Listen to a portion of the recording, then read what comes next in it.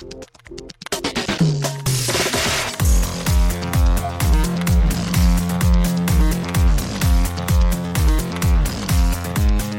and welcome to Too Fast, Too Forever. There's all kinds of family. We chose this one. This episode 214, Collateral Beauty from 2016. I'm Joey Lewandowski. I'm Joe too. And this episode is brought to you by Christmas Brothers. Cool. They give you the whole sleigh full. Design and products, installation and maintenance, removal and storage. For indoors and outdoors, let them bring your property a touch of Christmas magic so you can relax and enjoy the holiday. Shout out to the Christmas Brothers. Well, shout out to the Christmas Brothers. Welcome to Too Fast, Too Forever. After the break, we'll be talking about our Christmas movie, our holiday movie for the year, Collateral Beauty, the Will Smith... Collateral Damage. Well, did you watch the Arnold movie? Yeah. No, I didn't. I watched Collateral Beauty. I wanted to make you think possibly. Well, I guess we'll talk about it now as opposed to like later. But like, you're like, why are we doing this movie? And so, yes, we've told the story in this podcast before. But when we watched Song to Song for Boyfriend Material, you the entire time were like, who is this woman who looks so much like blonde Natalie Portman? Yes. And I was like, that's Natalie Portman. And like, I have hair blindness. I have hair blindness way more often than you, but I've never gone that far. Yes. And so you're like, why are we doing this movie? And I was like, I was trying to gauge in my head, are you asking for a blonde Natalie Portman reason? Yes. Or because you haven't seen it yet? And you're like, I haven't watched it. I'm like, okay, good. Like that, because like, Helen Mirren very clearly in the movie, like a lot of the movie, but I was just like, did he not recognize? But no, you just hadn't seen it yet. But yes, no, I Helen hadn't Mirren. seen it yet, and when I looked it up, like I was like, okay, Collateral Beauty, right? Like I'm like looking it up on IMDb today, which wasn't working, so for some reason, and then I go to Wikipedia, and there's like I couldn't piece together why we were like, I was like, does this fit the Brothers theme? Like nobody's really in this. I thought maybe like now that Owen Italian Shaw? Job is canonically within the Fastiverse, Edward Norton technically is a Fast member. But, that's also there you see. That's okay, fair. We'll talk about all that later, though. Yeah, but never yes, mind. Helen Mirren Christmas Vehicle. Arnold Schwarzenegger's Collateral Damage. But Joe, extracurricular activities, what have you been up to since we last spoke? I actually just got back from Buffalo, and the weather wasn't as bad as that Monday night game weather last night when I was there. Did you watch any of the game? I did not. I have a friend who was a Bills fan, and he was complaining on Twitter, and I was just like, at least you didn't lose to a team that hasn't won in 364 days. And he was like, well, the Patriots threw 3 passes. And I was like, well, that complicates things, because that is embarrassing. But no, I did not watch a single second of it. It was so bad that like there was a punt that like went up in the air and just died. Like I've never seen it before. Like a punt, like he kicks like it straight up, and it just goes like 20 yards and dies. But, okay, I got back from Buffalo. I was at a wedding with Rachel's dad's niece, so it was like my in-laws separated family, right? Mm-hmm. It was awesome. It was a really cool time. Cool. They're great people. They're super friendly. They're just a great bunch, and they were all staying in the same hotel as we were. And so we would hang out with them at night, and we played Cards Against Humanity, and we played Trivial Pursuit, which was a lot of fun. We played the Battle of the Sexes Trivial Pursuit, where we each played as a team of boys versus girls. So there was 4 of us guys and 7 girls, and it came down to the wire. So that was fun. And mostly just drinking and doing that. Came home, watched some sports. I saw that you had a terrible Sunday. I'm sorry about that. Oh, it's fine. It was People expected. Are apologizing. It's just like, I don't. If you've watched any of anything, it's the Vikings. It's not. It was the most Vikings-Lions outcome of the Vikings-Lions game, and also the Steelers tied the Lions. So I'm right with you, bud. Well, the Vikings also almost lost to the Lions the first time they played. Yes. them, so it's not new. It's Exactly. So there's that. Steelers had a riveting end of their game, so I was a little bit excited about that. Ben Roethlisberger's going to retire, which I'm very excited about, if you know. Steelers are out here tweeting about Tokyo Drift. Yeah, Steelers out here tweeting about Tokyo Drift. Chaos all around. A pretty decent weekend. I'm in a pretty good mood. And today, I told you a little bit of what had happened. You want to save that for the news, or you want to save that for now? I'll save it for the news. It's not really news, but it's news-ish. Okay. Yeah, I'll save it for the news. That's what I've been up to. What about you? I have not done... So this weekend is going to be some cool stuff that we'll talk about next time. This past weekend I did not do much. I saw 2 more movies in theaters, I think. I saw Come On, Come On, which is What's a that? new kind of art film. It's Joaquin Phoenix and Gabby Hoffman, who you've seen her in a bunch of things. But Joaquin Phoenix is a new movie by Mike Mills, who did like Beginners and stuff like that. It's this black and white movie. It's one of the like probably front runners for Best Picture. So if you do your Oscar thing, you'll see this at some point. Okay, cool. Thought it was good. I did not like it as much as everybody else said. Like, it's not really, like, nothing really happens, which isn't necessarily a bad thing, but it's just like, I was kind of hoping for something. I don't know what I was hoping for, but it was just like, whatever. So I liked it. I liked it a lot. I think it's good, but I just didn't love it. And then I saw on Saturday, Benedetta, which I don't know if you heard about this, but it's been protested by, I don't know. It's like a blasphemous sort of like sexy nurse kind of movie by Paul Verhoeven, who did like RoboCop and... Is it Sexy Nun movie or Sexy Nurse movie? Sexy Nun movie, sorry. Sexy Nun. That's right. Sexy I've Nun.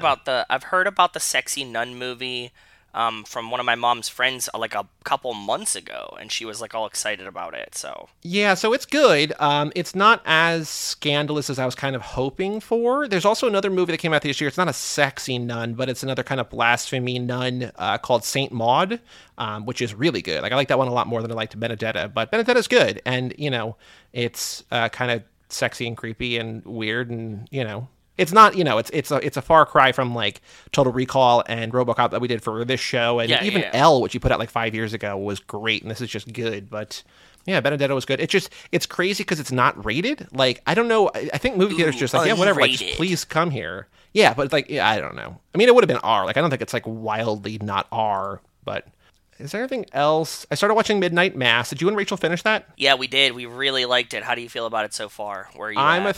I was going to say I'm a third of the way in, but there's only 7. I keep thinking there's 9 for some reason. I've seen 3, so the first big twist happened. People love this guy. People love Mike Flanagan. I think Wes loves Mike Flanagan. Rachel loves him. I liked Bly Manor. I really liked Hill House. I really liked Dr. Sleep. This one I'm liking so far, but I feel like it's too, because all of his stuff, it builds to things, so I feel like it's hard to really kind of judge it before I'm too far in. Kevin was talking about that when we were talking about it. He was like, this one's about family, and this one's about what, you know, grief or whatever. Like, they all have like an overarching theme. Yeah, Nico loves those, and I'm sure Kevo does too. And it just people love these, and like, it's really well done. Like, I had been watching Solar Opposites. I don't know if anybody watches Solar Opposites, but like, my friend told me to watch that, and like, I liked it. I didn't love it, but I went from watching an episode of Solar Opposites to watching one of these. I'm just like, oh, like, it's so much. The quality is just so much. I mean, they're going for different things. Yes, obviously. Yeah, one's animated, one's not. Yeah, it's like a prestige drama, kind of like whatever, and then just like dumb dick jokes with aliens. But like, I'm just like, oh, right, like this is where I belong sometimes. You know what I mean? So yeah, I feel you. Playing more Halo and Forza. I've not really done a ton, but again, this upcoming week I'm very excited about, so we'll talk about that next time. But we have a Patreon page, toofast2forever.com. Shout out to Cassie Wilson, Jake Freer, Ben Milliman, Nick Burris, Alex Ellen, and Justin Kleiman, and Brian Rodriguez of High School Slumber Party, Haley Gerbies, West Hampton, Christian Larson, Jerry Robinson, Dan the Duke, Hayden, Renato DiDonato, Michael McGann, Lane Middleton, Lindsay Lewandowski, and Jessica Collins, a.k.a. Montez. Thank you all so much for supporting us at the $5 level or above. Shout out to Brian, who was in Pittsburgh this weekend, sending me all kinds of updates. It was very cool to see him in my stomping grounds. He was also at a wedding. I was at a wedding in Buffalo. He was at a wedding in Pittsburgh. I think the city charmed him a little bit. I mean, obviously, you know, I'm a big fan. You've been there before, but I have been there. He had never been there, and he seemed pretty excited about it. So that's cool. That's pretty cool. I was proud. I think the city raises a bunch of like brand ambassadors. Sure. And, I mean, you won't shut the fuck up about it. So, I mean, exactly. I wouldn't call you a brand ambassador, but you are very vocal about your love for Pittsburgh. Exactly. But I'm not the only one, and I think that, you know, that love is spread around with a bunch of people, so it's always good to see people like I sell it hard, and to see somebody else go there and be like, this place is pretty cool, I'm like, oh, good. The only thing that I have the equivalent is like people like New Jersey is a state. Like, a lot of comedians, like a lot of people I really like are from New Jersey, but it's just like, yeah, like I'm excited that, but it's not like a place. Like, it's just like, because New Jersey is like everything. Like, it's anywhere if you want like urban, if you want like city, if you want like boondocks, if you want farm, if you want just suburbs, like ocean everywhere. Yeah. But yeah, there's not like the same kind of like Pittsburgh has like we mine steel and we're tough or whatever, and right? It's just like three rivers. Two brothers and three rivers. But yeah, Exactly. shout out to Brian. I also know, I'm not going to tell tales out of school, but I was talking to someone who listens to the show who was also very charmed by a different Midwest city. So Midwest winning over some patrons and listeners of Too Fast, Too Forever this weekend. So shout out to the Midwest. Shout out to the Midwest. We're going to do a bonus episode, I think probably before the next episode is out. So before we do Fast and Furious, Fast and Furious, there will be a bonus episode. So if you want bonus episodes, if you want to pick movies for us to watch, if you want stickers and swag and merchandise, all that sort of stuff, toofast2forever.com. Thanks again to everybody who supports us already. Because I'm thinking about it right now. Just to give you guys a heads up, because it's early, I'm going to get this in before the episode comes out. New Year's Eve, CNN broadcast. Oh, yes, I good. just have Yes. to say it. So just keep it on your radar. Put a little alarm in your phone.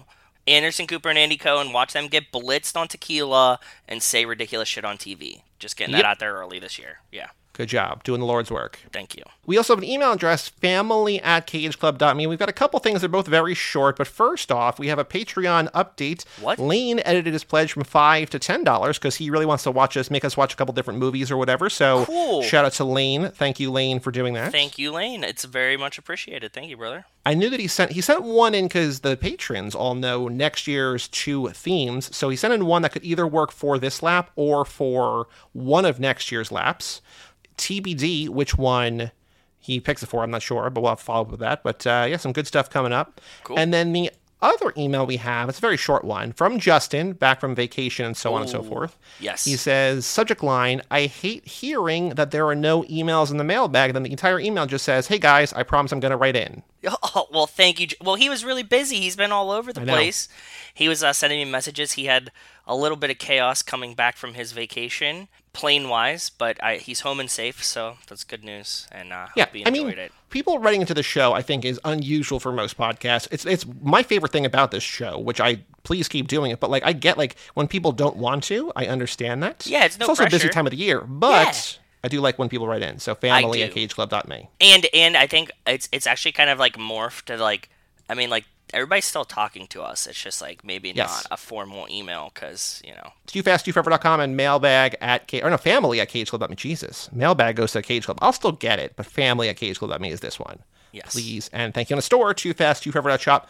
Cannot guarantee Christmas delivery because I don't know how anything works. So just do it or don't. I was thinking we're not big enough for other people to know about us and buy people who listen to it stuff, and so it's not a Christmas gift kind of thing. It's just you're a Christmas gift for yourself, right? It's just it's treat it's yourself. It's also such a weird niche thing that even your significant other wouldn't know about the shop. Exactly. Right? It's not like Lenny's going to be oh, I want to get Ben a Too Fast shirt. She's not listening to this. She's not thinking about this, right? Or No, Mrs. definitely West not. getting West something. Yeah, so. Yeah, they would be but if you bought it for yourself, they'd be oh, they make t-shirts. That's cool. Yeah. Yeah, makes sense. Joe, on the streets, news about the Fast and Furious. It's not news about the Fast and Furious, but please hit us with your thing first and foremost. I want to send you the picture to match. So, as you the updated one, okay. As you know, we have been pushing turbos for tots. Yep. I got it. It's sending over right now. Oh, wow. That's the whole load that we got for the Fast and Furious toy drive. All Fast and Furious toys. I'm going to be donating them to the 96.1 PLR toy drive, which is the New Haven classic rock station. They run a big toy drive. They're doing a thing on Friday, so I'm going to drop them off Friday morning to them. Do you see all the cool stuff that they got? By the way, Very nice picture. Yeah. Also, talk about the one that you sent me this morning, the first one, the big one. Okay, so Big in terms of just physical size, not in terms of importance, but also I guess kind of you see it in terms the of middle, importance. right? Yeah. Also, the one in the mid right is also huge too. These are big things. So the Spy Racers toys are obnoxiously big. Okay, first there's a Hot Wheels hauler, and that Hot Wheels car in the corner is normal Hot Wheels size. Yeah. Yeah. So this thing is fucking massive for no reason. The hauler is probably 18 inches long and Yeah. 6 or 7 inches tall and probably 4 inches across. It's enormous. It's enormous. I sent you the picture today because I got one box. I was oh, here's some of the toys. It wasn't some of the toys. It was one of the toys. It was the hauler. So, that thing's obnoxiously big. Also, the Spy Racers toys are huge and in different scales. The Cisco truck is half the size of Tony Toretto's Charger car, fake Charger, whatever, right? Ion Thresher. Yeah, okay, yeah, that. And they both make noise, by the way. Like, they have, like, a Cool. button for, like, lights and noise. It's really cool. I'll send you a video of it. But, yeah, like, all the Spy Racers toys are fucking wild. I have no idea why they made them. These are the only 3 I could find because I felt like it was kind of our duty to buy Spy Racers toys. If this show was more family friendly, I would say you should put stickers for the show in with all the toys. But Oh, we shouldn't do that. No, definitely not. Not enticing children to listen to this, for sure. Not family friendly. So I'm gonna drop all these toys off, and I think that's cool. It's like a nice gambit of big ones, small ones. We'll post the picture. Rachel posted the picture for me, so it actually looks nice, and you can kind of see what everything is. So Yeah, and also shout out to the patrons because we used Patreon money. Yes. You splurged in a way that we have not splurged in the past, but yeah, I spent more pockets money seem on empty toys this 'cause- year, but I felt hey, with inflation, it should happen. So There's kind of deflation. I think things are worth less now than they were. okay, but times are harder, so I get it. Splurge a little bit more, but this is a nice haul of toys, and I'm excited to drop them off. Hopefully, we create some new Fast and Furious fans, and somebody else watches Spy Racers, because those people deserve it after making 6 seasons in 2 years. Yes, and reminder, this Friday as Yes. this episode comes out, season 6 will be available on Netflix, so go watch that. Yes, so that's my On the Streets news for today. The only other thing is that friend of the show, Melissa Lynham, sent me a thing from Entertainment Weekly that Jason Statham is returning to a Guy Ritchie movie called Operation Fortune, Operation Fortune, not Operation Fortune, as I tried to just slur there. Operation Fortune, Jason Statham and Guy Ritchie. But of note to you, it looks like the female lead in this movie, one Ms. Aubrey Plaza. Oh! Like, I feel like Statham and The Rock they're family. They're in the Fast and Furious universe, but they both make sometimes too many movies. Like, when Vin makes a movie, or if Paul was still alive, like, if he made a movie, he'd be like, okay, we have to cover this. But, like, sometimes they make, like, 6 or 7 a year, which is like, well, okay, we'll see what we do. I also saw a post from 50 Cent today saying that he was with Jason Statham in The Expendables 4. Cool. See, that's what I mean. Yep. He was like, hey, need somebody to fix your franchise? Call Jason. Need somebody to, like, kick some ass? Call Jason. And, like, he, like, had all of these things that we kind of say about The Rock all the time, and he pitched Jason Statham as the exact same guy, which kind of makes sense, because kind of makes sense, right? Yeah. Oh, this whole movie is called Operation Fortune Ruse de Guerre, which means ruse of war. So, I don't know. It's a spy movie. It's Cary Elwes, Jason Statham, Aubrey Plaza, Josh Hartnett, Hugh Grant. Wonder what character Jason Statham's going to play. Orson Fortune. He is... Oh, Operation Fortune, and his name is Fortune. Okay, cool. All right. I'm on board. Yeah. Wait, in theaters in January? And promo started today. I don't know. Probably not, but in theaters January 21, and then the year... I don't know, man. Who knows? Who knows? Movies are weird. Like, Encanto is already going to be on Disney Plus, like, in a week. So, like, shit just... Like, they're like, hey, it's out. Missed it? Here it is. Yeah. I don't know. It's wild. That's all the news I got. It's not even really Fast and Furious news. It's just adjacent. And friend of the show, Melissa Lynham, sent it in. So shout out to her. Melissa. If you have news you want to send in, family@cageclub.me, or put us in social or whatever, and we will share it on the show. So thank you. But the final thing to do before we take a break and talk about Collateral Beauty is the Fast and Furious Minute. So it's a TBD title because, depends on the trivia question, as it has been lately, but minute 39, Pockets ain't nervous. Any chance of cop trouble? Nah, I'm buying you a window at a time, but it's not gonna be open very long. You make it, and I'll personally hand you 100 G's at the finish line. Make it 100 G's apiece, Poppy. Look, man. Obviously, your pockets ain't nervous. Hey. Don't ever touch me. Ours are empty. Like I said, we hungry.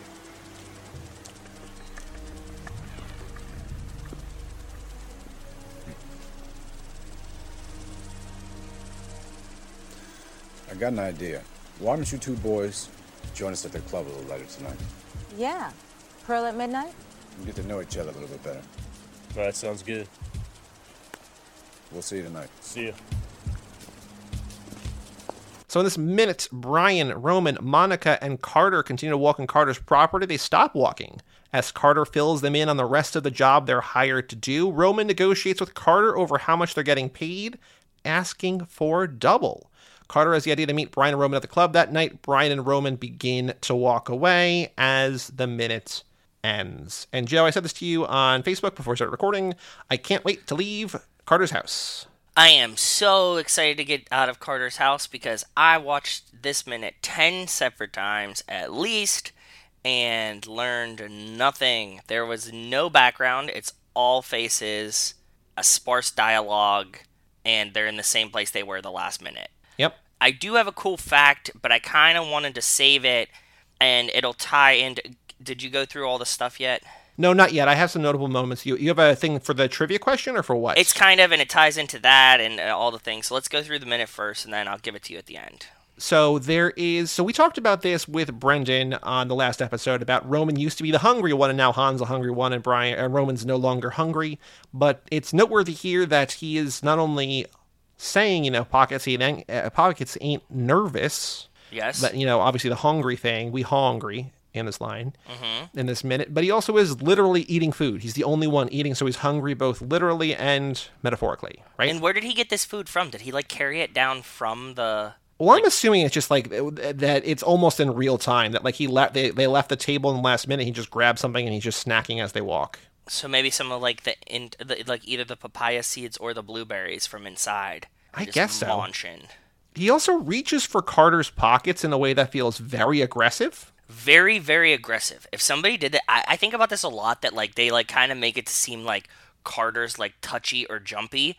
But if anybody did that to me that wasn't Rachel being my hands are full, get my keys out of my pocket, I would be like, what the fuck are you doing? Yeah, he's just messing around. He's not doing it maliciously, but he's basically if he doesn't stop, he's gonna put his hand in Carter's pocket or just tap the pocket. You know what I mean? Look, there's nothing in there or whatever. But what are you doing, man? It's aggressive, very, very aggressive. And not even in a homophobe. I don't think that it's homophobe. I mean, it might be. There might be undercurrents here of homophobe. Who knows? But I think it's just be personal cool. space. Yes, exactly. Yeah, I think so too. He's trying to grab his pocket, not his dick, right? So I would. My reaction would be the same thing. I'd be like, "What the fuck are you doing? Why are you trying to put your hand in my pocket?" And speaking of what the fuck are you doing, that's what Brian seems to be thinking as Roman's renegotiating. He's just because Carter's here's $100,000. He's how about $100,000 each? And Brian's like, what the fuck? Come on, dude. We're undercover. This is not actually. Even if this happens, we're not getting that money. Yeah, I know. But it actually feels very on brand and makes it more real. Roman being Roman is selling this in a way that makes it feel very real. Yeah. Just because he's not in character. Brian's undercover. Roman's not undercover. Roman's being Roman. Yes, correct. In a situation that he knows that, he's working with a cop, right? Well, remember in the first movie, we know that Brian's meal ticket is his cool demeanor, right? So he's selling himself here too. Whether it's with Dom or with Carter, his meal ticket is his cool demeanor. So he's playing the part too. It's a less blinged out. I don't know how to, I was just thinking about the line Honeys from, what was it, Fast and Furious 6, where the auctioneer is just decided lack of honeys. Yes. Ballers, yeah. Mm-hmm. That's what I think. I think that Brian is, because we see Brian eventually evolve and become a real person, right? As opposed to this stoic cop, right? Right. But Roman is just being Roman, and that kind of sells it. But he's not undercover. He's not a cop. He's not undercover. I mean, he is partners with somebody undercover, but he's really not. He's just playing fucking Roman. So yeah, in no definition of the word can you say that he's a cop. It's just he's just undercover. He's an undercover. I don't even think that he's undercover. I would make an argument that he isn't. He just is along for the ride. Yeah. Okay. Fair because enough. He's playing Roman Pierce. He's playing a criminal. True. He doesn't even change his name. Brian at least gets Brian O'Connor, Brian Spillner, right? We get the whole fake thing. He doesn't even get one of those. He's just fucking Roman Pierce. So yeah. The only other thing I want to point out is that there's a very dramatic scene from below camera angle when Brian and Carter shake hands. I don't know why this is here, other than Johnson goes shot. "Hey, is it?" Or is it just why are we doing this? I think it's fun because it makes the movie feel a little bit goofier to me. And there's one nice cloud up there. It had to be one of those things where somebody looked up and was this cloud's right there. Yeah, maybe we should use that. That's kind of cool. And and that's what they did. Yeah, but they put the camera down and they shake hands across the camera as it stares up into the sky. You're right. It's pretty weird, but I like it. That's all the things that I noticed in this minute. Monica has a hand fan. There's a new song on the score, The Job Negotiated. These titles for these score songs are very blasé, but I have two different trivia questions, but what did you want to say? What did you want to add in here before we get to the trivia questions? So I have something cool. It's not going to come up for couple minutes. That's why I'm like, I don't know about this. But here, I want you to check this out. I'm going to send this to you. And this is a great influence of my choice of question of the two that you have there. Okay, I'm looking. The Pearl Champagne Lounge, Yep. the nightclub that they say that they should meet them at, is a real place called the Pearl Champagne Lounge Okay. in Miami. So I think we should use that question and then also use other Miami club names of places that I've sure. been to. I think that's just more fun. I was also thinking if we do that. So the two trivia questions that I had, number one was, what's the name of the club that Carter and Monica plan to meet Roman and Brian at? Yes. The answer is Pearl. Yes. The other question, I'll explain my thinking here. How does Okay. Roman describe Carter Verone's pockets? And he says pockets ain't nervous. Because the line about pockets is pockets ain't empty, right? Like pockets That's ain't good. nervous. I agree. I absolutely I mean, agree. we could do both, but so for Pearl, I was thinking like we could say like Diamond or something. But what are some other Miami club names? No, Space, which is still a club. You could do Live, which is a club in Miami, or my favorite club that has changed names 50 times since I've been there, Amnesia. Do you think that Amnesia keeps changing names because they can't remember what it's called? No, it's like at the bottom of South Beach, and it's really small. It's like it was my favorite one, and they would always have really, really great acts, and it's tiny. We would go to a bunch of the other ones. Space, what was the fucking other really big one? I forget the name of it. And they also obviously all change names all the time. There was like one that had like circus like fucking things in the air, like in the middle of it. That was pretty crazy.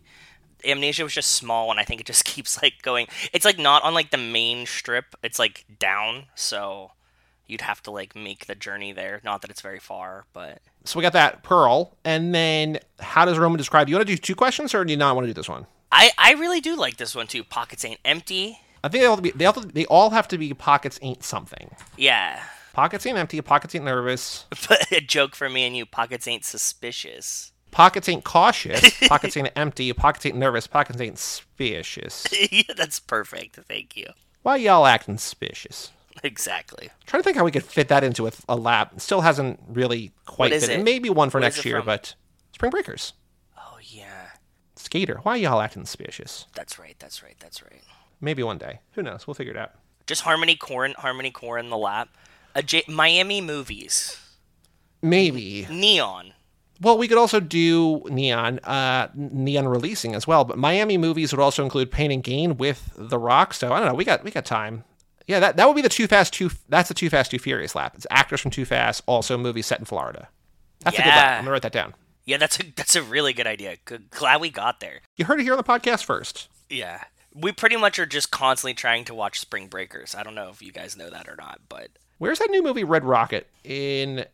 Oh, he goes back to Texas. Okay. Do you know about Red Rocket? no, what is it about? It's Andy Dalton? No. Sean Baker, who made Florida Project and Tangerine, made Red Rocket, and it's Okay. about a porn star who is down and out in LA, like a male porn star, goes back home to Texas. This movie looks fucking incredible. Okay.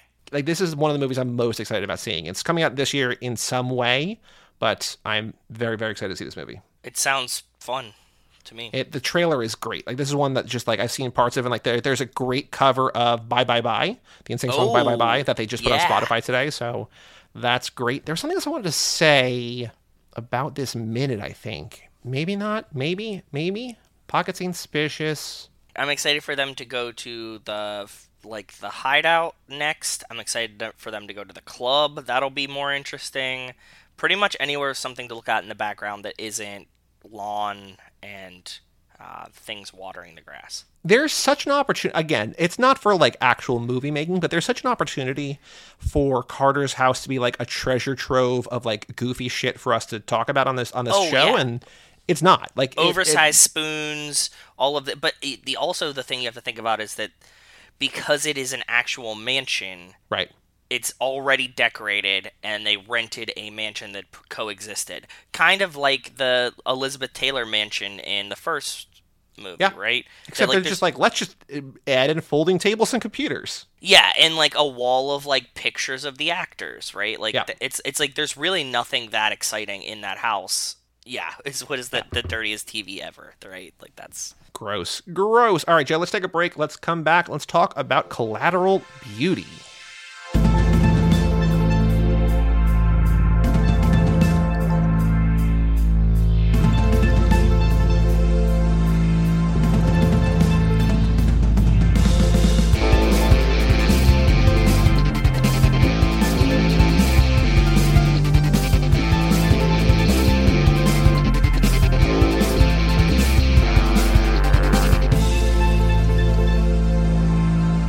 Welcome back to Too Fast, Too Forever. This is episode number 214. That's 412 backwards, 214.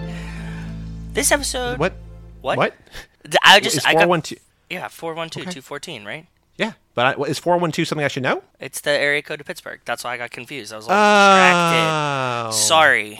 This episode is Collateral Beauty, brought to you by the Christmas Brothers. Their elf ears are always open. At every stage, they are on hand for anything you need. Shout out to the Christmas Brothers. Well, shout out to the Christmas Brothers, and welcome back to Too Fast, Too Forever. With us tonight, we have the film reviews editor at The Wrap and the co-author of I'll Be Home for Christmas movies, Alonzo Duralde. Hello, Alonzo. Hello, and 214 is the Dallas area code.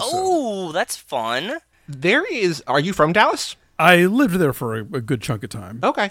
Because what I learned from living in Austin for a couple of years is... Actually, hold on. Before we go further, do you have a preference between In-N-Out and Whataburger?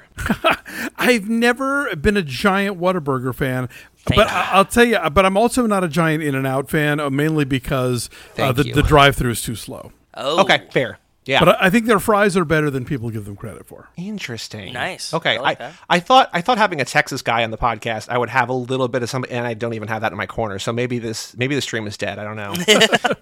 I'm a bad Texan that way, I know. It's fine. I lived in Austin for 2 years. I don't actually get I don't get to like claim Whataburger. I just like the breakfast there.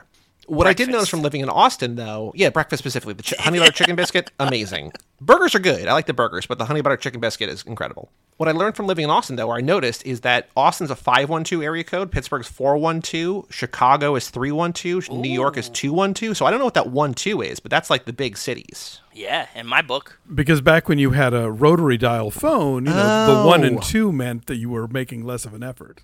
Look at that. That's That a makes very so much sense, yes. straightforward, logical explanation. Like 911. And that is probably going to be the last thing that makes sense in this episode about Collateral Beauty. So I want to give a little bit of background to Alonzo. So Alonzo is the co-host of the Maximum Film podcast. Is that still true, or do you still do that show? I still do that show. Last year, you, Andrea, and Iffy did a 2-part episode with Mary Jo Peele about all the Fast and Furious movies. Oh, it was a 4-part episode. 4-part? Wow, this is amazing.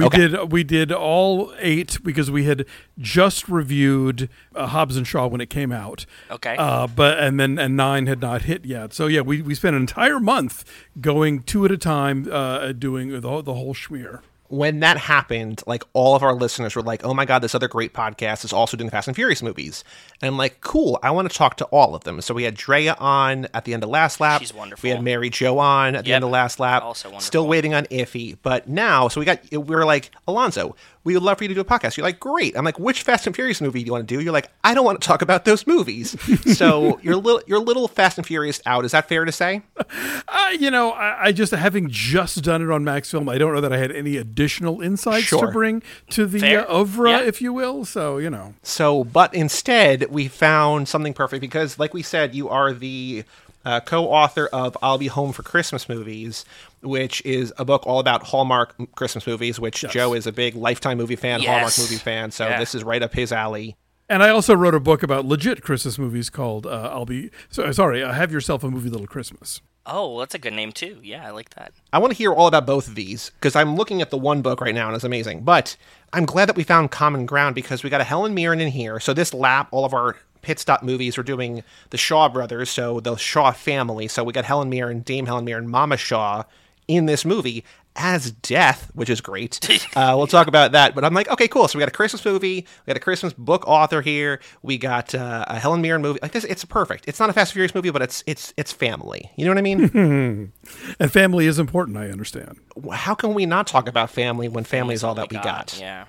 So we will table the Fast and Furious conversation until the end. I do want to find out which Fast and Furious character you are. But please, first... You want to talk about the book now or you want to talk about the book later? Because the book is a beautiful book. Hey, it's your show. You tell me. So this is not your podcast, but you're like a frequent guest on this podcast on Deck the Hallmark. Is that right? Yes, I have sort of honorary fifth Beatle status on Deck the Hallmark. Yes, these 3 very funny guys in South Carolina. They are married dads, and they were all school teachers together, became really good friends. And then once they started having babies, they didn't see each other as much. So one of them, Bran, who loves Christmas and really loves Hallmark Christmas movies, thought it would be a great idea to start this podcast where they would get together and watch every new Hallmark Christmas movie that dropped in 2018, knowing that his friend Panda would, was amenable and likes the movies enough, and that would be great, and that his friend Dan would absolutely hate them. And so the three of them, give you the full range of opinions on these films. And the show took off really quickly. They were on Good Morning America like the first year that they were a podcast. Awesome. Million downloads in the first year. Like, this thing really took off. These guys do not have any kind of media connections. It's just this genuinely funny podcast, these three friends watching these movies and having a great time / suffering through them.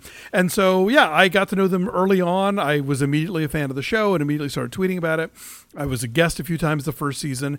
And then a couple years ago, it was like, hey, what if we did a book? And so now we have this book, I'll Be Home for Christmas Movies, where you get their reviews of more than 100 Hallmark Christmas movies.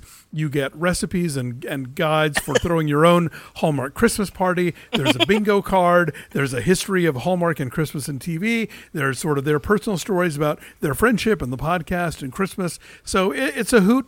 I've been telling people, if you have somebody in your life who loves Hallmark movies, it's a great gift. If you have somebody in your life who loves to dunk on Hallmark movies, it's also a great gift.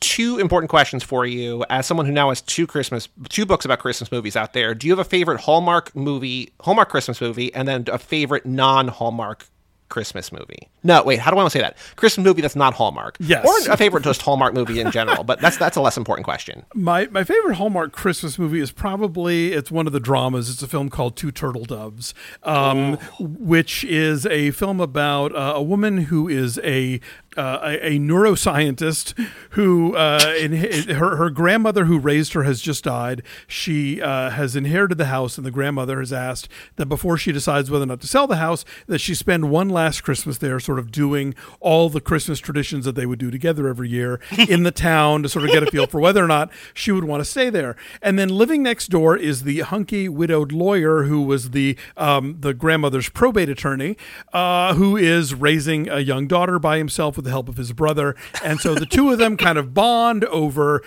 grief and loss, but also Christmas, but also the town. And it's really quite lovely. And believe me, there are so many dead parents in Hallmark. It's like, hold my beer, Disney, But this movie, I think, really genuinely digs into the notion of why the holidays can so often be bittersweet. We're feeling nostalgic, and that inevitably leads to feeling nostalgic about who's not there, who is no longer with us, who created these traditions that we enjoy every year but is now no longer around to enjoy them. So I think it does a lovely job of that, and Nikki DeLoach and Michael Rady give really sweet performances, and so that's definitely my favorite.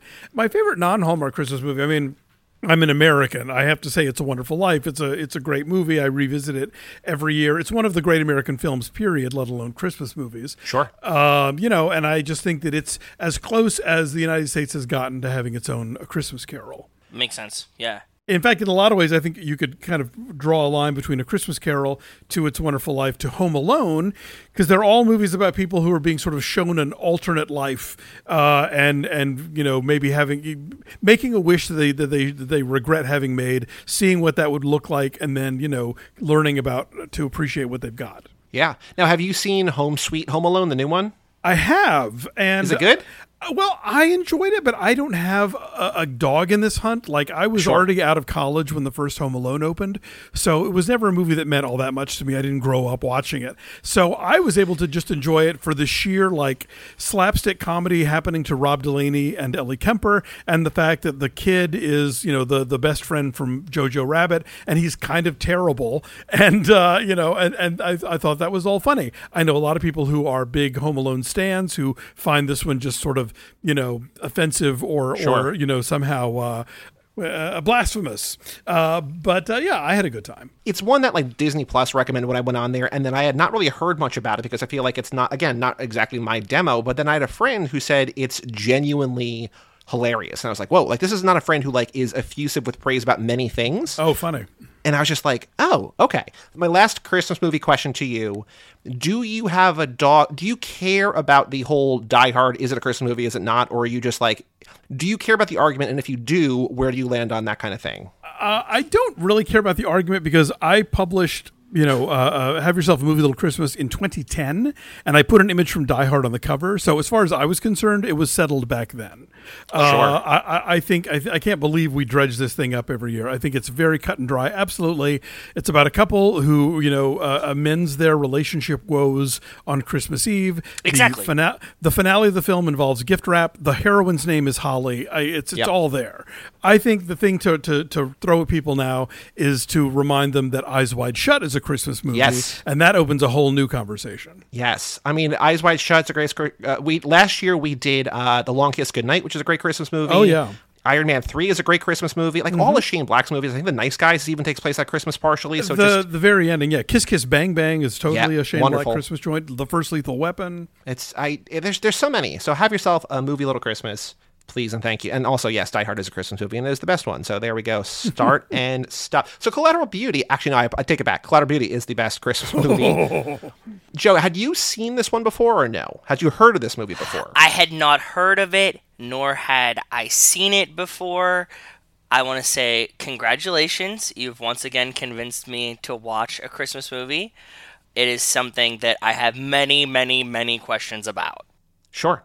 So now, Alonzo, you had seen this before because we had a conversation about the screenwriter, I believe, right? But you were familiar with this movie. You had seen this movie? Yes, I saw it when I went to the press screening when it came out. Jesus, and a distinguished critic whom I will not name was so annoyed by this film afterwards that she pounded the walls of the theater as we were walking back to the lobby.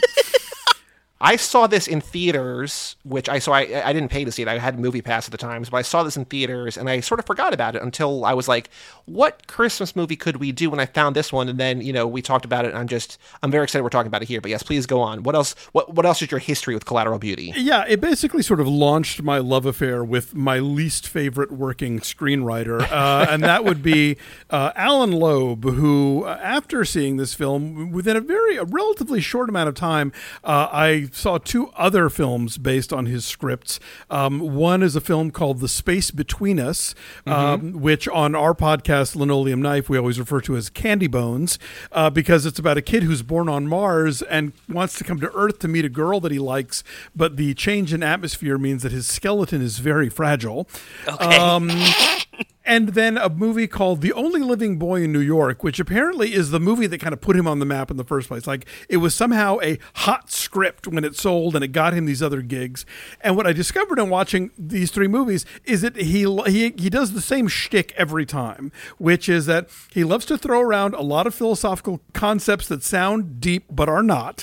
Okay. And he loves to throw in a twist at the last minute where two seemingly unrelated characters are totally related. Oh my God. Did you see that coming? Yeah, you're not wrong.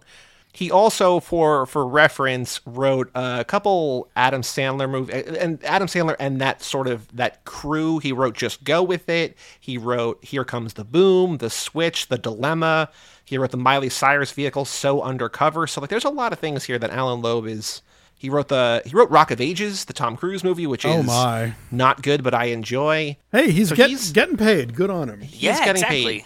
So I think we get a sense early where Alonzo falls. So Joe, what did you think of the collateral beauty of it all? So, you know that sometimes I have problems following movies. I was fucking glued to this movie. I don't know what it was about it, but I was so fascinated by trying to figure out where they were going, how they were trying to get there, why all these actors agreed to this movie. Yeah, there are like 6 or 7 legitimately huge actors in this movie. Yeah. This is a Will Smith starring vehicle. Yeah. Edward Norton, Kate Winslet, Michael Pena, Helen Mirren, Keira Knightley, Ann Naomi Dowd Harris. is great. Naomi Harris. Like, there are so many, like, okay. That's We're what going my to need brain a was bigger doing. marquee. So my brain's doing this the whole time, and then we get to the end, and with like the really cheesy twist reveal, I was like, okay, I'm sold. Like, this is a movie that I won't forget. I will definitely remember the plot of this movie. So I was sort of snarky about this movie when we were previewing it last week, because I'm like, oh boy, Collateral Beauty. And I remembered it being like kind of hated by a lot of people. Then I was like, but there's something about this movie that I can't quite put my finger on defining. I don't know if I want to say why I liked it, but like what tickles me about it in a certain way. And then I found a list by this Letterboxd user named Lantana, Lantana. Okay. And they write, the title of the list is The Collateral Beauty Cinematic Universe. And they say these are films that reach the apex of being batshit insane, emotionally saccharine, or socially inept, or a combination of all three, very entertaining watches. And the first three movies on their list is Collateral Beauty, Yeah. The Book of Henry, and Serenity, which are two of my all-time what the fuck, how are these movies? I've seen about half these movies. She's spot on. They're spot on. It's amazing how these movies, like, nothing makes sense, and yet everything makes sense, and everything's confusing, but also everything is straightforward. And it's like, is that actually going to be his? Oh, that is his wife. Okay, got it. Yeah. Yes, they're talking about the same kid. Yeah. Yes. Yeah. There's no shortage of run-of-the-mill bad movies, but yeah, when you start talking about your Collateral Beauties and your Books of Henry, you've reached a whole other strata of, like, what are we even doing here? Who thought this was a good idea? Yes. Did they watch the dailies and think, oh yes, we've got this? But there is, and yeah, Serenity, absolutely. These movies do exert a certain kind of fascination where you're like, what? Why? How? Who? Yeah, I I will say, if anybody is out there rightfully loving and watching Succession, if you want to see Kendall Roy, Jeremy Strong, playing a character named The Rules, go check out Serenity. The Matthew McConaughey, Anne Hathaway, batshit, like, genuinely one of my favorite movies, because again, I don't think these movies are good, but I have a blast watching them because they're, again, you're saying they're not run-of-the-mill bad. They're just... Yeah. They're taking swings, and they're not connecting, but they are taking fucking swings. Oh, look, Dave and I just had a long conversation on one of our Linoleum Night Patreon shows about an Otto Preminger movie called Skidoo from 1968, which it's an all-star LSD comedy starring Jackie Gleason. So, I mean, like, you get to watch Jackie Gleason drop acid in this movie. And so, yeah, it doesn't quite work, but boy, it's trying for something, and you will never forget it, and you'll find yourself watching it over and over again. And this is this kind of bad movie. So the plot of Collateral Beauty, and I don't mean to laugh because it is a very, like, what I'm about to say is very devastating, but Will Smith's daughter dies. Yeah. And Instantaneous. I mean, like, first clip of them, like, before the title card, essentially. Yes. And then almost immediately we jump 3 years forward and just like, well, okay, like we had like a minute in current time. Now we're 3 years later. Got it. Okay. Okay. And he is a walking zombie at work, and he can't get anything done. And we can see that he's grieving. He's got something on his mind, and it comes out over the course of the film that he has lost a daughter. And nobody frowns harder than Will Smith. No, he scowls. The scowl, the face, and the emptiness in his eyes.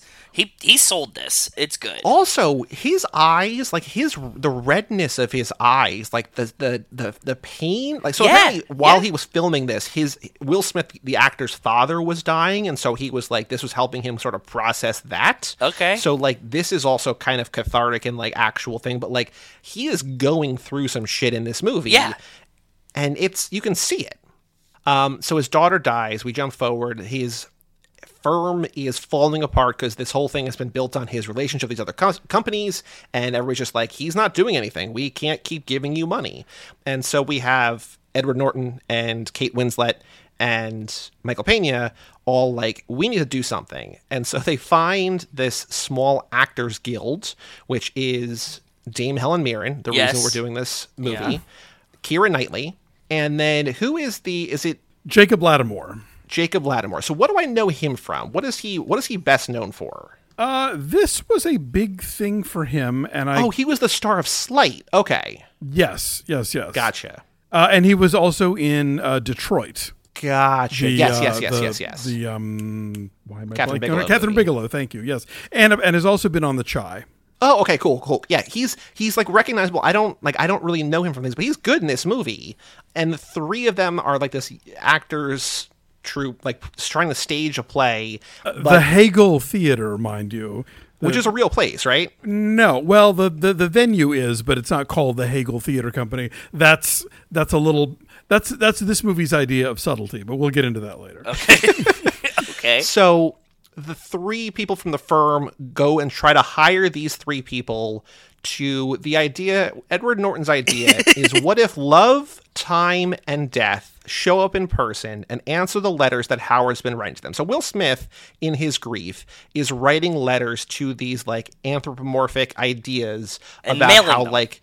And mailing them, putting them in a mailbox, and yes, with a stamp. No return. Yes, no address. It's just like to death, and mails them, and just like, you failed me, I'm dead inside, or whatever. Like all this, whatever. And I realized at this moment, and I put this on Twitter, that this idea that Edward Norton has is essentially a Nathan For You plot. Yeah. Where he's just like, the plan? What if love, time, and death show up in person and answer the letters that Howard's been writing to them? It's just like, it shouldn't work.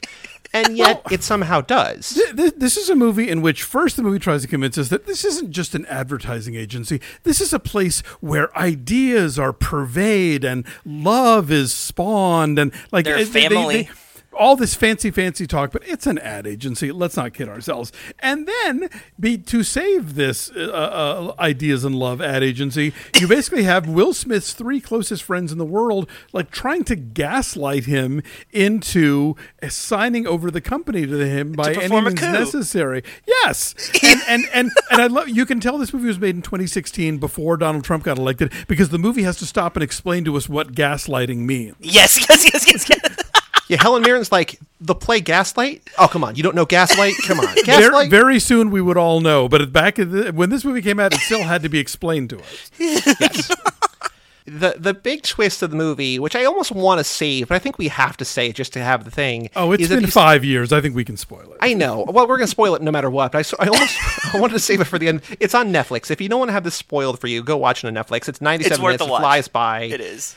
But we find out that these three actors they hired are actually love, time, and death embodied. Dun, dun, Helen dun. Mirren is not just playing death. Helen Mirren actually is death. She's the ghost of Christmas Death. But she's also death pretending to be a vain actress, which is like my favorite part of the movie.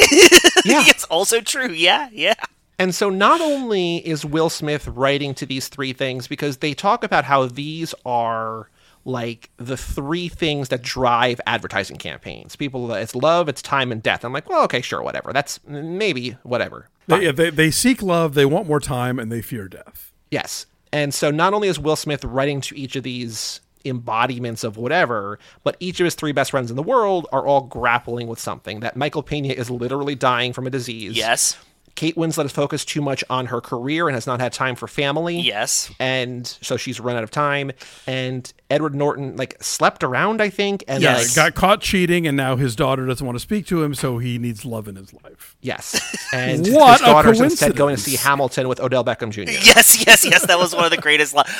So Rachel was at the store. She comes back, and I was like, we were at the scene where he's like picking up his daughter from school, or trying to pick up his daughter from school, like near the end. And I was like, oh, that's his daughter that hates them. And she's like, okay, whatever. I was like, yeah, because, she went to go see Hamilton with Odell Beckham Jr. And she's like, what? And I was like, that's an actual quote from the movie. That's really what she said. With Mom and Brian and Odell Beckham Jr. Yes. She's like, what? Yeah. Why did you name drop Odell? I don't know, but awesome. Mom, Barry, and Odell Beckham Jr. Sure. Whatever. Yes. Cool. They're all helping Will get on with his life, but also helping themselves in the process. And it's unclear if this advertising agency really survives, because it doesn't matter. It's like they're all better off. Michael Pena is going to die. I genuinely don't like that. That ad agency might fold like a month after this movie ends. And what a loss that would be for all of us. They were saying that they were going to get the buyout because the buyers were going to overpay for a dying agency and keep everyone on staff with full creative control and their jobs. Yeah, that's how business works. Yeah, exactly. Well, in Hallmark movies, it works that way all the time. The movie establishes that Will Smith is the only one here that really is good at his job. Pretty much. He's keeping this place afloat, but then he doesn't because he leaves. Yeah, I mean, Love writes a better tagline that's exactly what I'm than getting to. Edward Norton does. So they're doing like a casting call for this like cruise line or whatever. And the line that Edward Norton has not only written, but is like in love with is basically something like, if you want to find your life, you first have to shed your skin. And it's like, yeah, all catchphrases are like very long and wordy. And Keira Knightley's online like to get cast, and she just says, shed your skin, find your life. He's like, that's not the line. And he's like, wait a minute, that line's way better. And then I'm like, clearly, like, how do you not? But like, he's like second in command at this massive ad agency, and he sucks at writing copy. Like, what is this business? I also want to highlight a moment that happens here, which is that after he steals that line from her, he opens the door to an office and yells, "Hey, Frankel." David Frankel is the name of the director of this movie. And which I did not catch the first time, and I heard it last night. And I thought, oh, God, a new reason to hate this movie. So in universe, the director of the movie is casting a commercial for a cruise line. Or is a flunky in an ad agency somehow, Yeah. yes. Also, Will Smith's obsessed with dominoes. That's a whole thing. Because late in the film, you see like a home movie or a flashback or something where he and the daughter would do little domino things and knock them over. So now he's, of course, doing these incredibly elaborate domino things, which there's no way in an office you could spend. They talk about, he spends days and weeks building these things. At some point, somebody's going to come in there with a vacuum cleaner and ruin the whole thing. Oh, You just for know sure. it. Or someone's going to sneeze, or like there's going to be like anything. A It's truck like, this will one took drive 5 by. days. Yeah. He's not taking up just like his desk at the. It's like 3/4 of the office space that they have. He's got a full conference room going. Yeah. One of the things I think is like a little bit, I mean, it's very over the top, but I think in comparison to the other things going on in this movie that I genuinely love is the soundtrack. Like the score is never not like building, and there's never like a release. It's just like, this is all crazy. Like it's scored like the entire thing is a montage, which it kind of is because there's a lot going on in 97 minutes, but it just keeps building and building and building, and I never hear it like release. It's just like building and building and building and then building and building. It's just like, when are we going to like be able to breathe? I think edging is the word you want here. Yes, we are. It is edging the entire time, and then boy, does it deliver. Just to get, I want to circle back to the Hegel Theater Company because Okay, please. Hegel is a famous philosopher, and his to ridiculously oversimplify his stuff. His notion was that pure concepts are grounded in reality itself and not subjective to what people can sense or what their impressions are. So the idea that these abstract concepts of lifetime, of time, love, and death would hide out under something called the Hegel Theater Company is another way of this movie trying to like let you know how deep it is, man. I love movies like this. This was something that I was thinking about the whole time I'm watching it, is that I really love movies that try to just hit you with how deep they are instead of actually being deep. Am I blowing your mind, man? Yes, it's like the pretentiousness of trying to write something like very deep but doing it badly is something that I really enjoy seeing in film. Well, then this is the movie for you.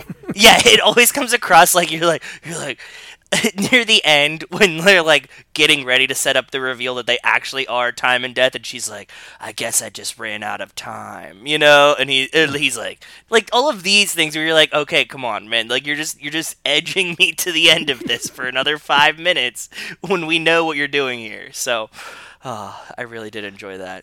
And then, not to step on your plot synopsis, Joey, there's a whole other character to deal with here, which is that every so often Will Smith will show up at a support group for bereaved parents, for people who lost their children at a very young age. Yes. At first, he can't even go in. He like looks through the window and sees it and doesn't go in. Eventually, he enters the room, but like when they ask him the name of his child, he can't deal with it and he leaves.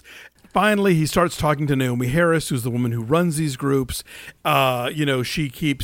She tells him over and over again the name of her daughter who died and the rare form of cancer that she died of, and how she was 6 years old. And she'll ask Will Smith, and he can't.